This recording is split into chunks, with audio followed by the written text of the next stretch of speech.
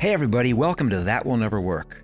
When you look at social media these days, it seems like entrepreneurs live like rock stars. They bootstrapped out of the garage, but now it's jets and smiles all the way.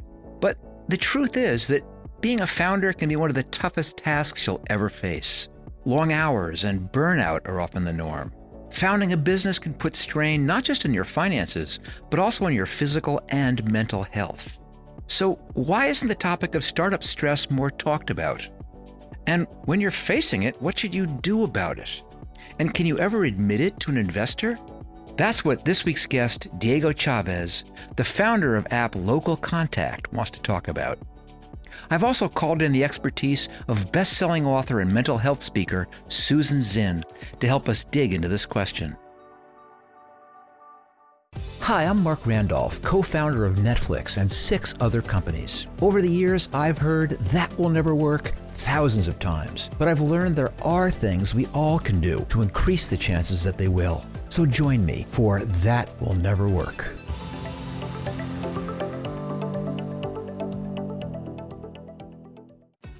Welcome to the podcast, Diego, and welcome, Susan.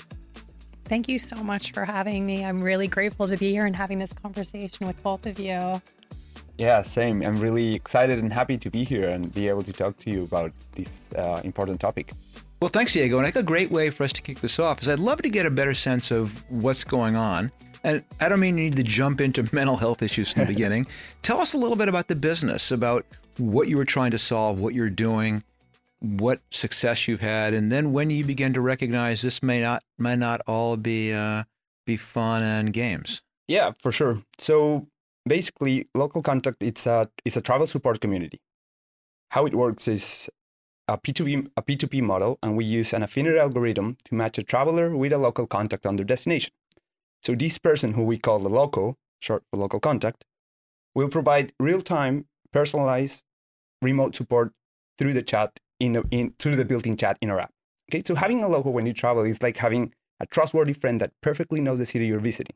He'll give you all of those local hacks, ways to save money, time, recommendations based on your particular needs for those particular moments, answer all of your questions and your doubts, and even help you out in case of any difficulties. And how's it going? It's going really good now, but a couple of months ago, it all went dark.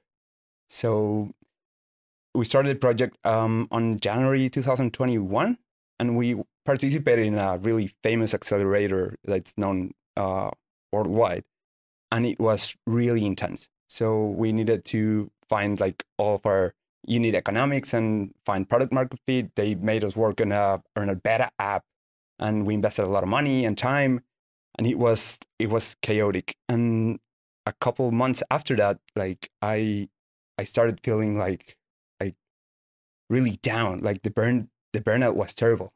I was experiencing the loss of one of my best friends. My previous company was being sued by one of Mexico's largest corporations.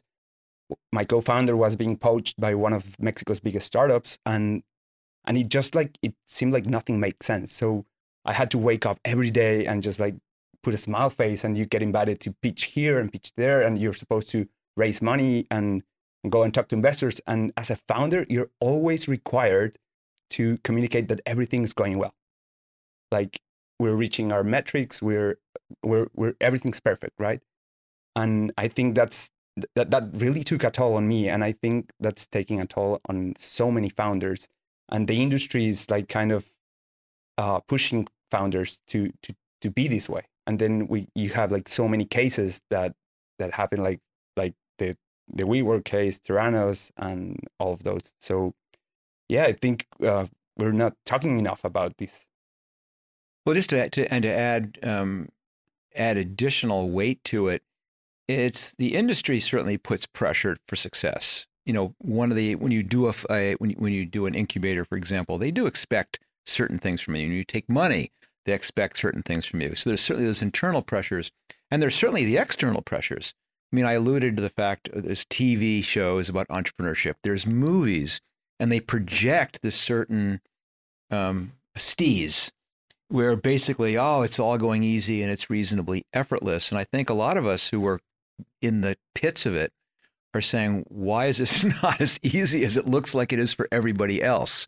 And you kind of feel like you're completely alone. I mean, I don't know. I definitely got the sense I was almost having a little bit of PTSD as you were beginning to describing all these things you were struggling with. Yeah, it was terrible. And like, it's like you hear it, but you don't realize it until you experience it, that it's a really lonely place to be. You cannot talk and you cannot be honest about how you feel to almost anyone, because then you're being weak. And if you're being weak as a founder, as a leader, then it's harder to get money. It's harder to hire a proper team. It's harder to get clients and customers. So it's hard. Well, I have some thoughts. Obviously, they're specific to entrepreneurship, but Susan, I get the impression that these sorts of dynamics are not unique to entrepreneurs, not unique to founders. Absolutely. I think so many people are struggling, particularly now after the pandemic. 1 in 5 people have experienced mental health issues in their lifetime, let alone now we have all been through a global trauma. So this has been such a tough time for people. Then add on entrepreneurship or a startup and then additional pressure. And the National Institute of Mental Health has actually done a recent study. About 72% of entrepreneurs are struggling with their mental health right now. Wow. So that's a really high percentage, and it's not something that we're talking about. And that's why this conversation is so important for people to really take down that veil and have real honest conversations about how do we move forward and how do we really protect our founders so that they're really performing optimally and these companies are being set up for success, versus we're worrying about failure because you're not thinking clearly, you're making good decisions because you're struggling with mental health issues. One of the things is interesting, you're talking about COVID and certainly the impact that's had on everyone's mental health. And I think one of the things that accentuated that was this sense of isolation, that people were all locked in their houses, quite literally for months, if not years on end.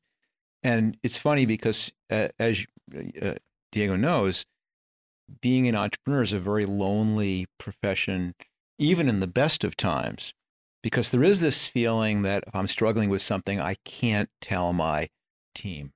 I can't show weakness to my team, nor can I call up my biggest investor and say, I'm really having a hard time. You can talk to your peers, but they don't really understand the problem. It's more of the superficially they do. And you get this feeling that there's nobody who understands really what I'm dealing with, and there's no one that I can talk to about it. And I think what's happened is now we've seen more and more and more people who are all of a sudden in that exact same boat. I mean, what did you do? So there was this one day that everything, like, I was like, this is enough. Like, I can't take it anymore. And I talked to my founding team, and I was like, I'm gonna stop for now. I need some time off. And I actually took some time off. I started going to therapy, something that it's hard, like, to accept that you need to go to therapy. Like people, like, there's some stigma about therapy, and that it's like you're wrong, like you're sick or something. So I decided to go to therapy, and it worked a lot. Like, talking about it with somebody that's completely like somebody that doesn't know you at all.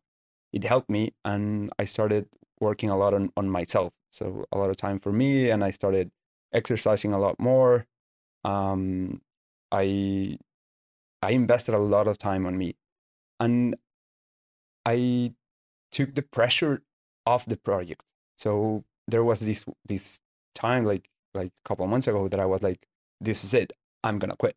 So I'm gonna pull the plug on the project. And but you always listen, and everybody talks about not quitting, and about always one step at a time, and resilience, and moving forward.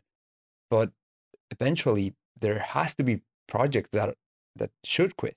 And as a founder, how do you know, how do you identify that particular moment when the correct answer is to quit? Yeah, it is one of the most asked questions in entrepreneurship, which is, when do I give up? But interestingly enough, it's usually not asked in the context of, I'm at my end. Usually it's, this is so hard. I can't figure it out. Everything I tried doesn't work. In other words, it's more, they're asking it more, do I quit trying to solve this problem? And that one, I usually say, is a false question, that you almost never give up. I mean, you always just try some different approach, or someone forces you to give up. The personal one, I think, is different. If your company fails, it's not the end of the world. Most people have had a failed company. And I'm not glorifying it, but it's the reality. And it is not like you have a scarlet letter for the rest of your life and you're unemployable. And no, you just gather yourself up and you start another company. You hurt yourself. I don't mean physically hurt yourself, but I mean you damage yourself. You break. You divorce your partner. You drive your kids away. You create this tremendous damage to your life. Those things are almost irreparable. And so my feeling is you have to be willing to walk away and prioritize what are the things that are important. I never got to the point where I had to quit something, but I certainly got to the point where I said, I'm not going to do this again. I was mistaken. I ended up doing it again, but I really was committed. I'm not going to do this again, despite this huge draw that you do to wanting to start a company. But then you recognize the toll that takes. And at the point, this was after Netflix, I go, I no longer want that. I want other things in my life. That, I mean, is there some simple answer you might have for how to figure out when to walk away? I think you said that beautifully. You really have to decide at what cost in your life, and if it's worth it for you, simply because your health and well-being and your family are never worth a startup company. And so that has to be, if you're not finding joy in it anymore, or you don't feel it's purposeful, or it's affecting your health, well-being, or your family, it's time to call it quits. And I think you have to really have that moment with yourself of saying, this is just not working. And Mark, you beautifully illustrated that. I have an even a simpler way of saying it, is that almost always we overestimate the impact of actions. And it can be writ small. You say, oh, if we test this and it doesn't work, it's a disaster. Or, wow, if we change the pricing with these customers, they're going to kill us. I mean, you always catastrophize what might happen if something goes wrong. And it's exactly the same with business failure. People really believe it's the end of the world. I've tanked this company. I'll never get funding again. I mean, you hit the long list, and it's the same as all the others. The results are never as dramatic as you think they are. And I'm mentioning that because that is part of the calculus that goes into how long I hang in. It's usually not I'm hanging in because I think I can turn it around. It's I'm hanging in because I'm really, really scared of the consequences of walking away. I think that's a huge point too, is the fear part, right? Because the uncertainty is what keeps us going and staying stuck in the same patterns versus trusting that there's going to be a better side and you will be able to figure it out on the other side of it. Yeah, it's true. It's a lot of it is fear. It's the single biggest reason people don't start, and it's the single biggest reason people don't finish. They're scared of what that says or what that means. And that was exactly what happened to me. I went to bed every day. I'm like, I should quit, but I was too afraid of admitting it to myself and to everybody out there. Like, people ask you about it, and you're like, how am I gonna tell them that it didn't work? So I decided against it, and fortunately this time it actually worked and it picked up. But it's just. Did you struggle, Diego, about telling investors or telling your board or telling people that you were struggling? Yeah, a lot. Like, at the end of this incubation period, you pitch to different VCs in Mexico, and my lead mentor, like, I went up to him before the pitch, and I'm like, I'm not feeling well. Like, I'm not. I shouldn't be doing this. And he's like, okay, you got this. Your pitch is perfect. The company is the project's really well, but just you have to hide it from them, because if they find out that you're not well mentally, then they will run away with the money. They won't give you money. And like that was scary. Like, okay, so I'm just gonna pretend that I'm okay. So they give me money, and what am I gonna do with that money when I get it if I'm not okay? And that was probably one of the tipping points that I decided, oh, this is it. I'm not going to follow this path anymore. So yeah. Yeah, I think it's such a interesting relationship. I mean, you were confronted with this before you took the money. So lucky in a sense, because a lot of people are struck with it after they have the money. And so they have a board of directors or they have their lead investors and they feel they can't say anything. And that's such a tragedy because, in other circumstances, of course, by not exposing your vulnerability, you don't get help. You don't allow anyone to help you take the steps that you might be to mitigate what might be a troubling situation and make it into a disastrous one. There's advice that I give to founders all the time, which I'm thinking to myself, would it apply here? And I'm going to say yes, which is that people don't mind if there's problems. They really don't. Problems happen all the time. In fact, if you are talking to a startup and everything seems to be going well, that means they're not telling you everything. And so you get very used to someone being able to come to you. And what you're looking for is not necessarily, I don't want them to ever come to me with a problem. What you're looking for is that they have the problem under control. That they have said, and I'll use a very specific example, probably the most extreme case, I really question whether I have what it takes to run this business. Which would be a horrifying thing to tell to an investor who had bet because of you. But you have to be vulnerable and say that's the case. But there's the second piece to it. And you go, and here's what I'm doing about it. I've spoken to my COO, and he's willing to pick this up.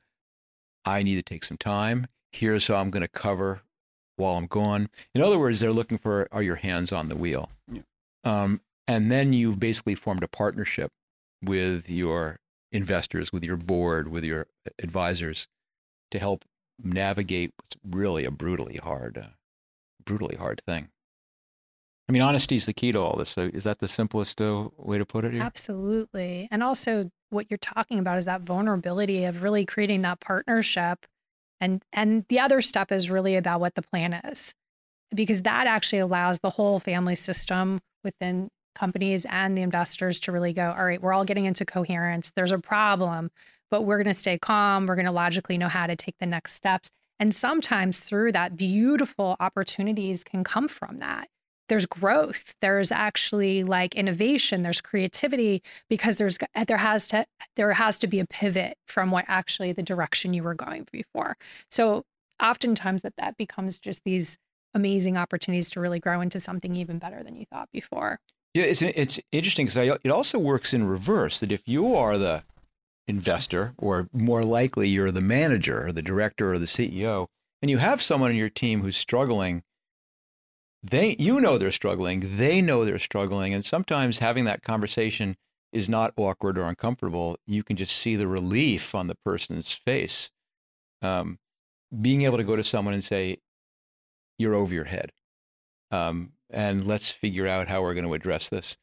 And people, you can just see it. They're relieved that they're not being expected to do this alone, that help is on the way. So I'm coming back to your 72% number, which took me a few seconds to sink in. I mean, 3 out of 4 entrepreneurs. I mean, and you would never guess that.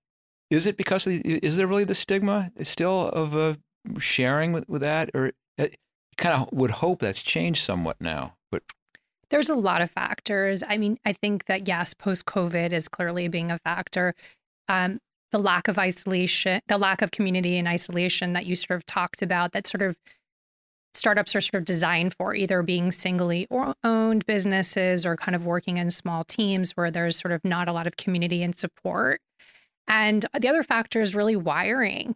People that are really kind of able to take risks this way, that oftentimes that they may feel like the adrenaline is sort of keeping them going. And there's real, as you pointed out, there's sort of this badge of honor of sleepless nights and, overscheduling. And that's really what you sort of define success being as an entrepreneur. And so those things can really get you into trouble. And I think that's where we really have to start to kind of redefine what it looks like to be in a startup and look what it looks like to be a founder and entrepreneur, where we're really putting mental wellness as a high priority. So there's two pieces here, which is kind of interesting. And if I can keep it straight in my head long enough to lay them both out. So, one of them is this sense of what is required of someone who's in a startup. The hustle porn is just a horrible thing. The sense that what we do is work all the time, and that the people who are successful are the ones who work all the time. And then you multiply it by this artificial sense of what success is. That success is defined by how big your company gets or how rich you get, or all these things which I'll be the first to admit are fake, unobtainable. That it's like saying I'm going to move to. We're here in Los Angeles taping this, but I'm going to move to Los Angeles because I'm going to be a famous actor or actress. Well, no, you're not. Almost no one ends up being a famous actor and actress. If you come here because you really love acting, great, you'll get to act. But if you think that the only reason you're doing it is for this pinnacle, you're going to be disappointed. And I can clearly see dramatically more than 75% of entrepreneurs being disappointed. But I think the second thing is that no one knows about these simple tips. It's so funny because in some ways, the reason I do this is that I've had 40 years of startup experience, and I can share some of these tips for starting companies. So I now feel I have this evidence-based method of helping people overcome some of these business challenges. But it's funny because I've never really gone back and examined a lot of the stuff that I've done for mental health. Some of them I talk about in the book, and one of them is leaving work, getting out at 5 o'clock every Tuesday, prioritizing relationships, prioritizing the stuff that I knew made me happy, which is the climbing and the biking and the surfing and those sort of things, and coming to this realization that I did not need to do everything. That in fact it was a huge 80-20 at work. That if I picked the right things and got them, the rest of it could be left sloppy and undone. But this was just stuff that I randomly stumbled onto. Is there kind of a science now of this that people can save the 40 years of aggravation I went through to figure this out on my own? Well, and the first piece is really humor. I think humor is one of the best things you can do to really build resilience. And so when you're starting a company and you are working long hours and there's mistakes, and the only way we learn is through failure, right? Is by making errors. So having a good sense of humor, which clearly, Mark, you're exhibiting here, and really kind of just saying, all right, stuff happens sometimes, and how are we going to get through it is a great way for you just to kind of take some stress off. But there really is a lot of evidence-based science now to really talk about performance and human performance. And the more we are kind of getting into it, the more we're really seeing kind of key factors that really can set people up for success. Number one, it's something that I really like that's super simple is literally getting up within the first 30 minutes of wake and going for a walk, getting direct sunlight, and actually literally the bilateral stimulation of walking actually helps your brain, and that little almond part that you sort of talked about with the stress of your amygdala of really kind of de-escalating your stress in the morning. And the cool thing that we're finding now is it increases our creativity by 60%. So that if you actually get up and create this structure of getting up, walking in the first 30 minutes, being out for 20 minutes, let's say, coming back and doing about 90 minutes of concentrated work, which is as much as our brain can kind of handle, uninterrupted, which means no cell phones, because as soon as you put a cell phone in your hand, that takes your brain 23 minutes to refocus on whatever you're doing. So it's going to keep setting you back every single time you check your text. So really kind of concentrating and setting that for success, and that you're going to be so much more efficient with your time. You're going to be more effective. You're going to be able to think clearer, and you're actually just going to feel better. So that's something super simple. And the more people kind of are starting to do these things of optimizing their health and their well-being, they're going to be better at their jobs. Yeah, we kind of also need these role models, I guess, of people who don't, I won't say don't take it seriously, because you have to take it seriously. There is inherent stresses. I mean, I don't know. Were there things that you did that you thought, besides just leaving, were there things you thought you were doing that actually felt you were on the right track? At the moment, no, but eventually we found them, and it's interesting that you say that, because like during this incubator period, we actually got assigned like different types of mentors, right? So you always get like the finance mentor and the marketing mentor and like growth mentor and everything, right? And like at the beginning of this year, I found like a mental health mentor, and like I was like, this guy is great. Like he focuses on you as a founder, right? And I'm like, this should be a thing. Like everybody in a startup should have a mental health mentor. Like venture capitals and incubators should have like mental health mentors for their startups. And so that helped me a lot. That's a fantastic idea. And you're right. I mean, it could be I'm just a little out of touch here, but that's a fantastic thing to be providing to founders, is someone to do those things, to tell them it's okay, or to give them the tips about what you can do to make your life less stressful. I mean, because listen, the reality is it is a hard business. I mean, it is inherently stressful because there are times when a lot of those things were mental health reactions. Not necessarily, you couldn't have said, here's a technique to not have my co-founder quit. Here's a technique not to have a business which was reliant in some degree on travel all of a sudden dry up. So it's a lot of this is basically building these tools to help us deal with the inherent stresses of doing things that haven't been done before and doing things that everyone says will never work and all that. But just having a coach sounds like a great idea. Yeah, and it worked really great. And basically, this guy, what he says, like, I'm the person you can be completely honest to. Like, you don't have to keep appearances for me anything, right? And he's like, just remember why you started doing this. And like, do you actually want to get like all of your milestones and your unit economics and all of that? Or do you do it because you actually love traveling? I'm like, yeah, exactly. So do you care if you reach 1 million users, or are you okay with just giving 10, 20, 50, 100 services? I'm like, yeah, I'm okay with that. And from there, it's been growing. So it's actually like the less stress I put it on the project, the best it worked.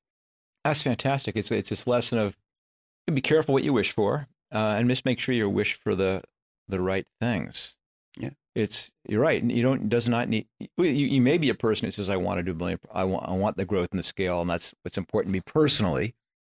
Where you go, no, that's not why I got in this at all. You kind of end up feeling trapped.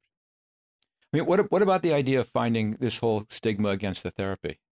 I think that's changing a lot, especially post-pandemic now that more and more people are really seeking support. And it's a little secret, but lots of founders actually use people like myself to help them, that we go in with corporations and really work on the mental wellness. That is something that's really growing. And we've seen that now more than ever. More and more companies are really wanting to make sure the health and well-being of their employees are really, because it affects their performance. And so there's this big shift that's happening, I think, in lots of businesses and corporations at this point. But it's something that we're always working on. I think it's getting better and easier because people are realizing what the need is after what we've all been through. But it's still hard, for people to kind of get vulnerable. But we know that the best leaders are really ones that are authentic, and they're coming from empathy and compassion, where they're making other people feel human as well, too, because we're all having a human experience. And so I think sometimes the more vulnerable we are with what's going on with us, then that really sets up others to kind of take the lead and say, you know what, I actually share the same experience, or this is what's going on with me, and how can we make things better? And what kind of support and help do you really need as well, too, which is so important.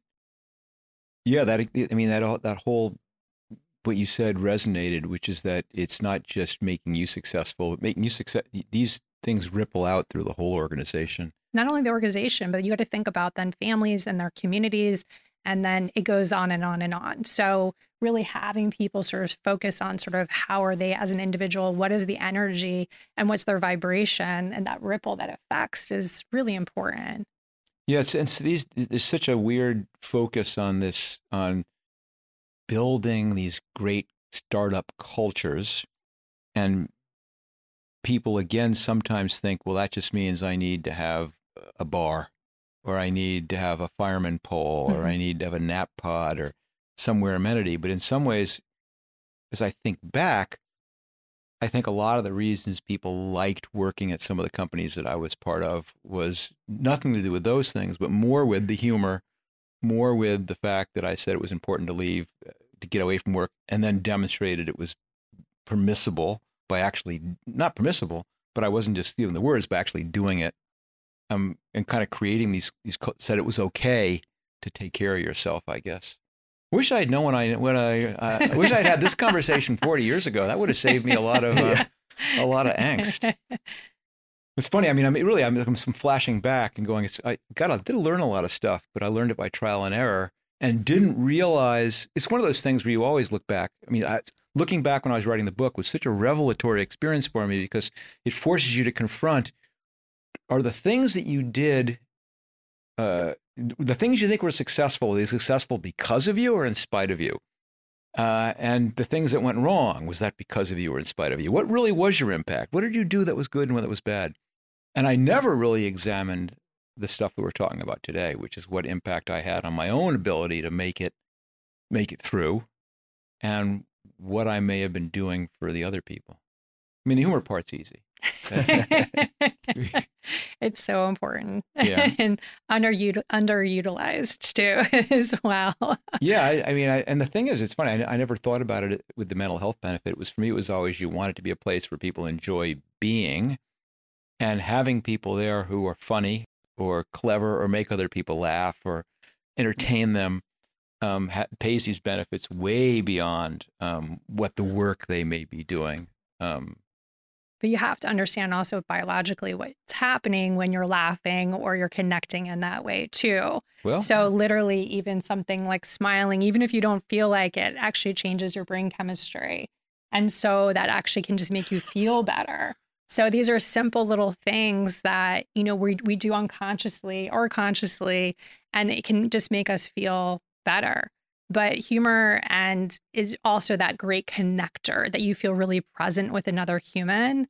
And that's so important, because in the work, especially in entrepreneurial culture where you feel so lonely or alone, and having a laugh or shared experience with someone that just makes you feel amazing can really just allow you to kind of compound that feeling and try to pick it up in different ways, because our vibration and our energy grows when we sort of are kind of in those beautiful states, right? Versus if we're in agitation or irritation or anxiety or depression, those are all depleting our energy. Versus humor and joy and appreciation, care and love, those actually all give us energy, and we only have so much energy every day. So Diego, you saw me being very introspective here about going, God, what did I do that worked and didn't work? If you started another company tomorrow, how differently would you do it? Completely different. I would try to avoid all of those examples that we're seeing, like making a beautiful presentation and going to pitching events and participating in incubators and applying to Y Combinator, and then raising as much money as you can, because a big valuation means that you're successful, and then hiring and overpaying your team, and then paying customers to be your customers. I would avoid all of that. I would just try to grow the idea itself and keep it steady and be happy while you're doing it. And if that actually grows to be something, then I'm okay with that. By the way. And let me ask you a related question. So local contact's still going. Oh, yeah. So you're going to start growing again, like you said it is, and you're going to hire some people, supposedly. Yep. How are you going to do that differently? Or are you? Is who you hire going to change, or is what you tell people what the company is like? Are you going to warn people? I want to say yes.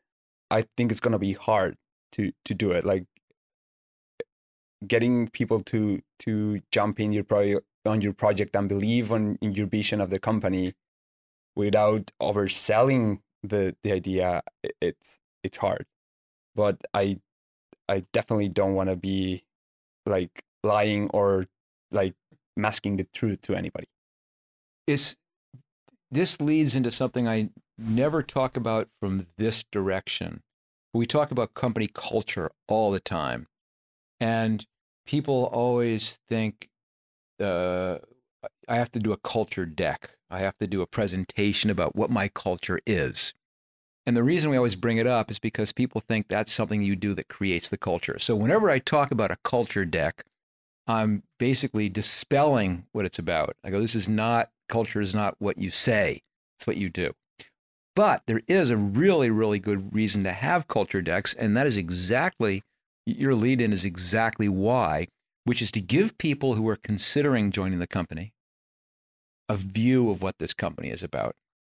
And it's a great place to communicate that if, in fact, this is not about get rich quick. This is not about we all work ridiculously hard. This is about something different. And I realize I have to make, you were saying to yourself, I realize I have to make this real, that just writing it down is not what's going to create it. What I'm writing it down for is so someone comes in eyes wide open. Or in some cases goes, I'm looking for that. Yeah, I completely agree with that. Like we hear in the startup world, like, oh yeah, the culture is everything. So you have to define your culture. And I don't think culture is something that you can define. It's something that it is, and that's it. And culture is made by the people in the project. So if the founding team is, and you've talked about this in other episodes of the podcast, but if the founding team is like, let's say X or Y, then the rest of the team is going to be that way.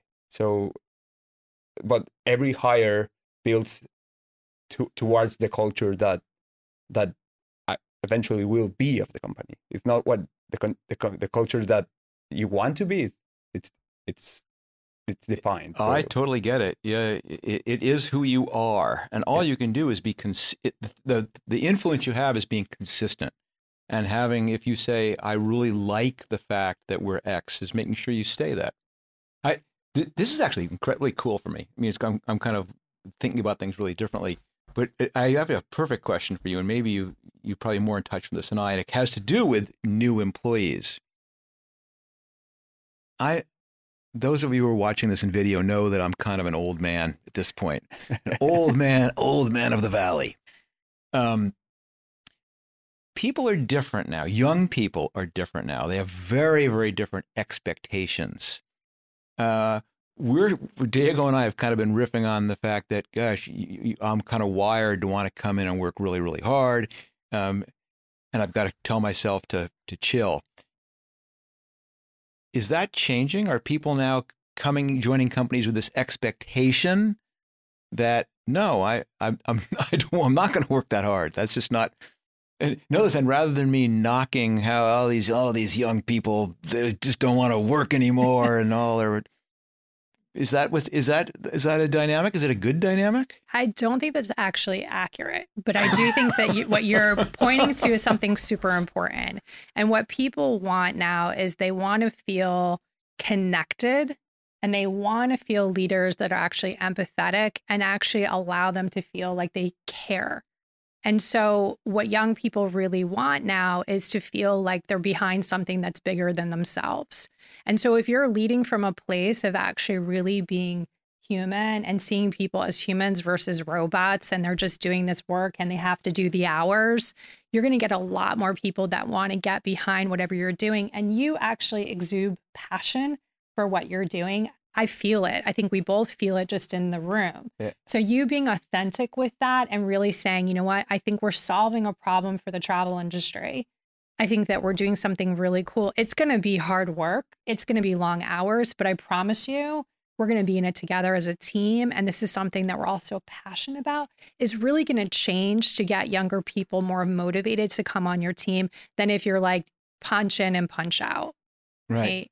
And you're seeing that with a lot of these big corporations like Netflix or others that are really changing that culture too, to really make people feel sort of excited and passionate about what they're doing. And it's paying off because people are happy where they're employed as well. It's one of the silver linings of the whole COVID situation is it's given us this reset where we can begin to think, well, maybe you don't need to be in the office all the time. Maybe maybe we can work from our vacation locations. Maybe we can have this much, much better balance between the rest of our lives and our work lives. Or have a dog. I'm hearing a lot of dogs in the office these days too, which is incredibly great for our stress levels. Right.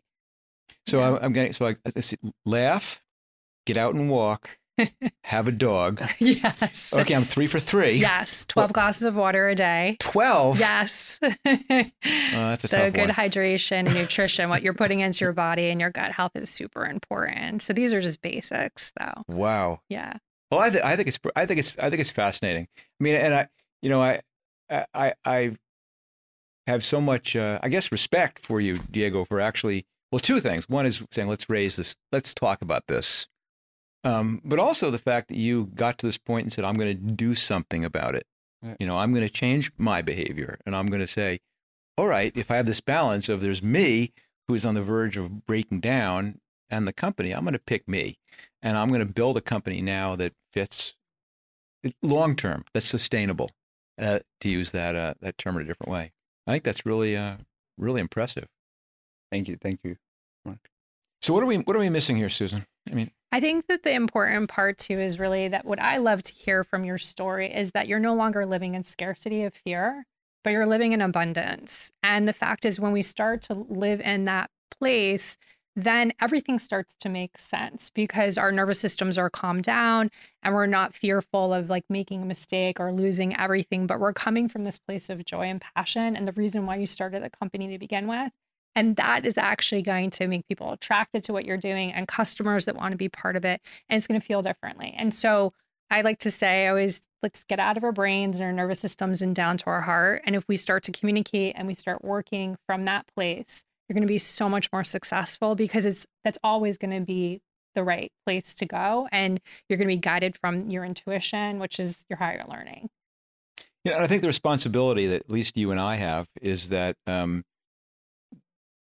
we have to model a behavior which pushes back against this popular culture of success is growth at any cost. Success is working all the time. Success is the private jets and the parties, and model the fact that no, success is doing what you love.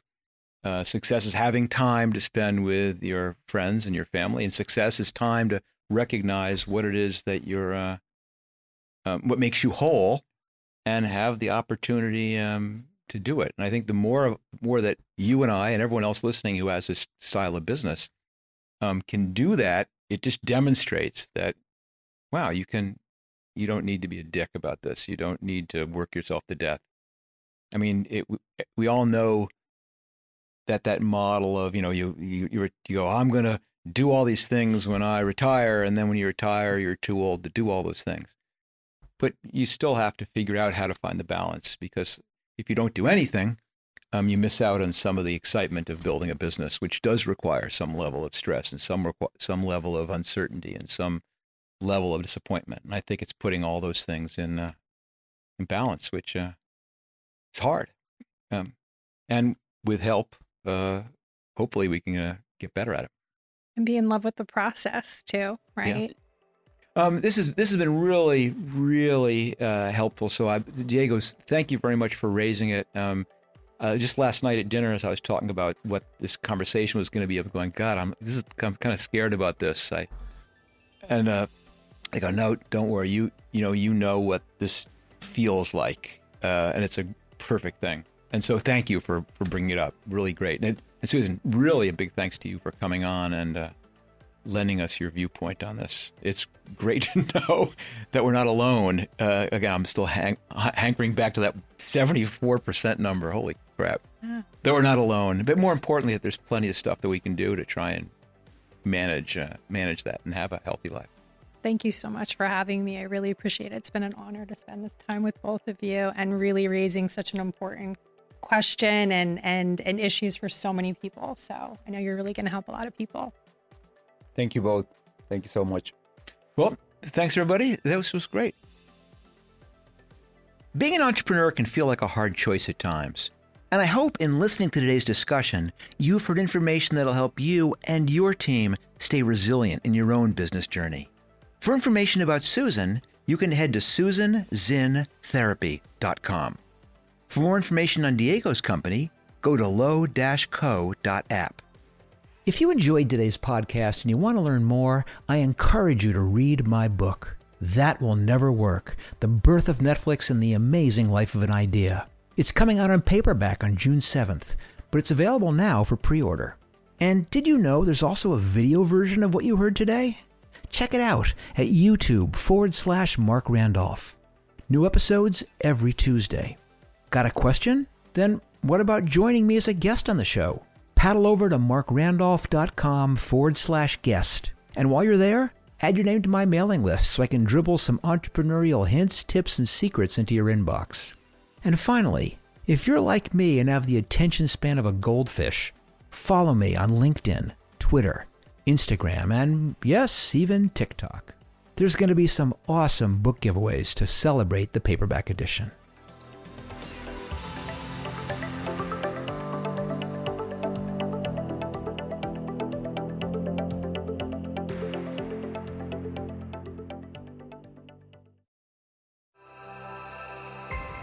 Hilton Media Group.